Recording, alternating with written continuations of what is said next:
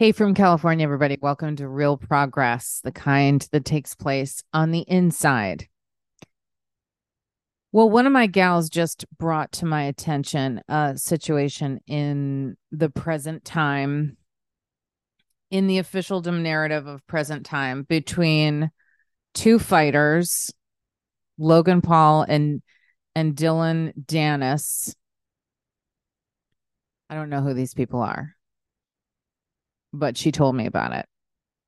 and and a model or an entertainer, a beauty named Nina Agdal, and there's a drama going on, right? Okay, so I don't have to explain it. I'm not going to be a newscaster. You probably already know what's going on. I didn't see any of the clips of Nina. I just listened to a very prominent conservative podcast host unpack it. I agree with her.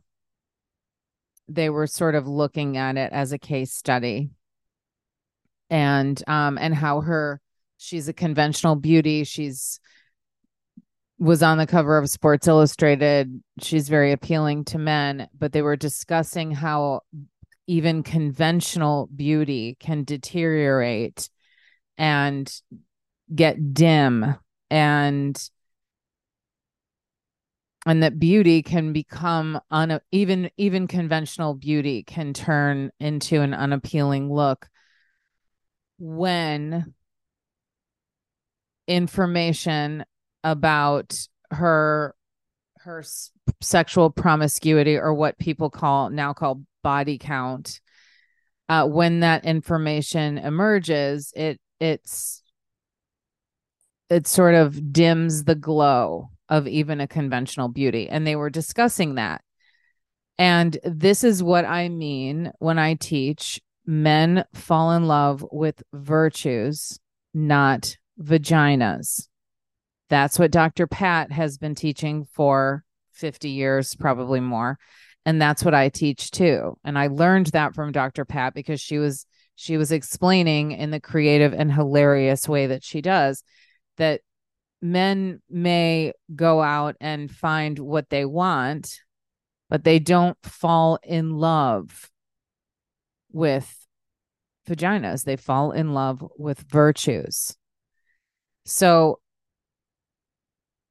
I want to offer a greater context for this, and what I think actually happens when they were talking about the deterioration of her beauty as a result of her fiance knowing this information about her.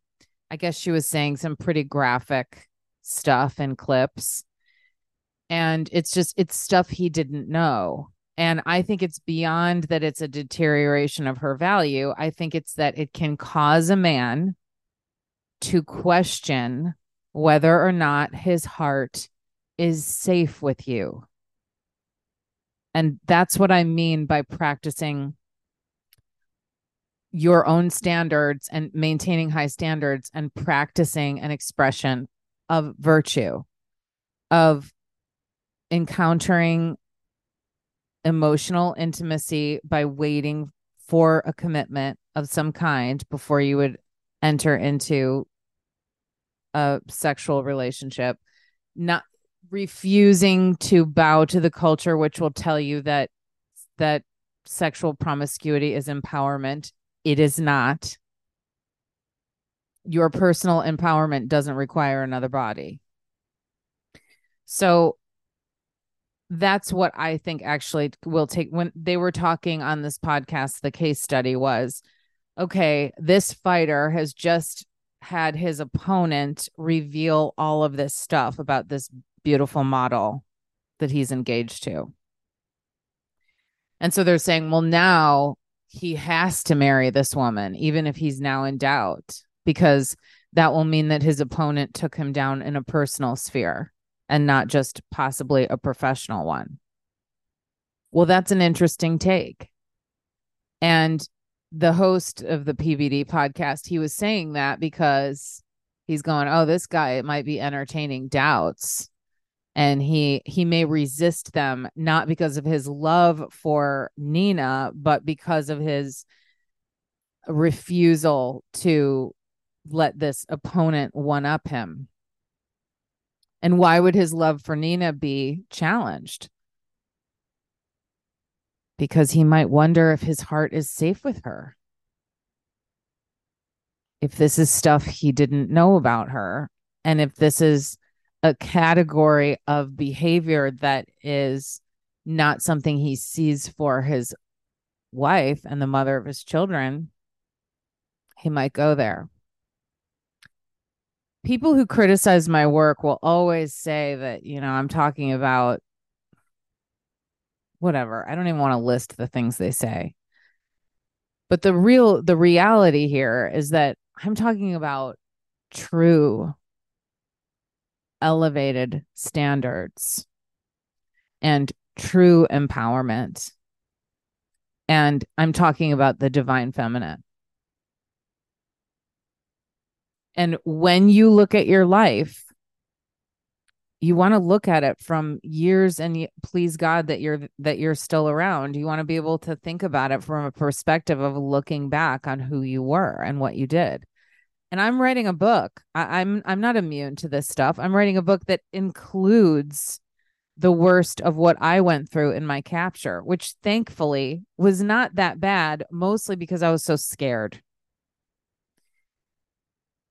And still, I was totally lost and captured. And I was a participant in the devaluing of my own self, my own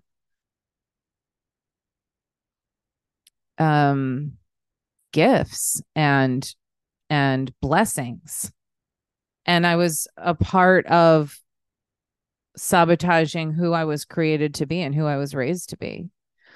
And there was a recovery for me that took place prior to then meeting Pat, learning this work, and now teaching it.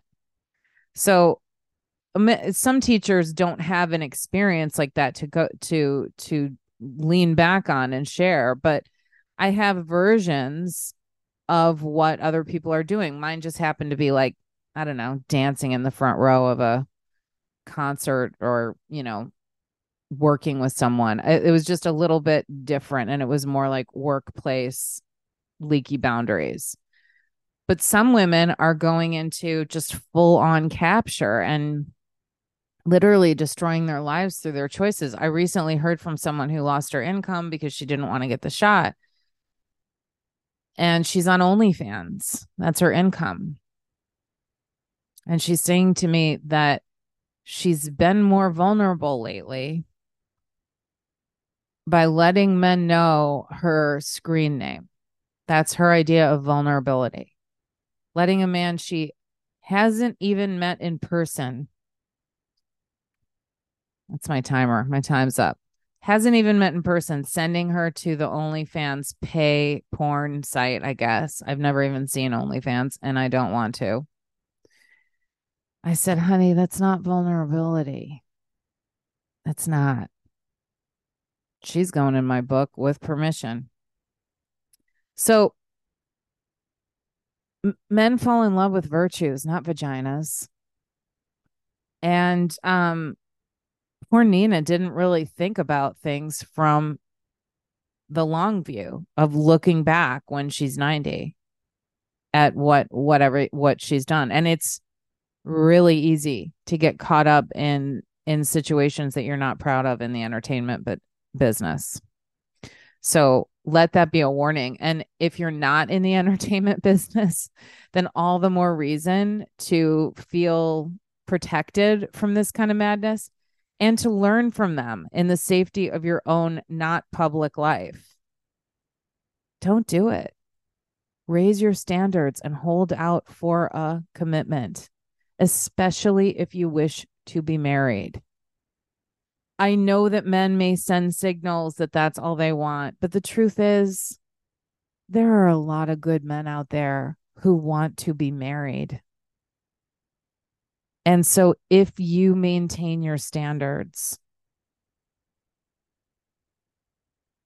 things will look up for you.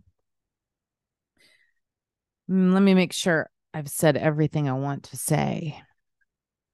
Yeah, we could get into beauty as hygiene, another one of Pat's principles that I like to flesh out and interpret for everyone. No pun intended. But it is related.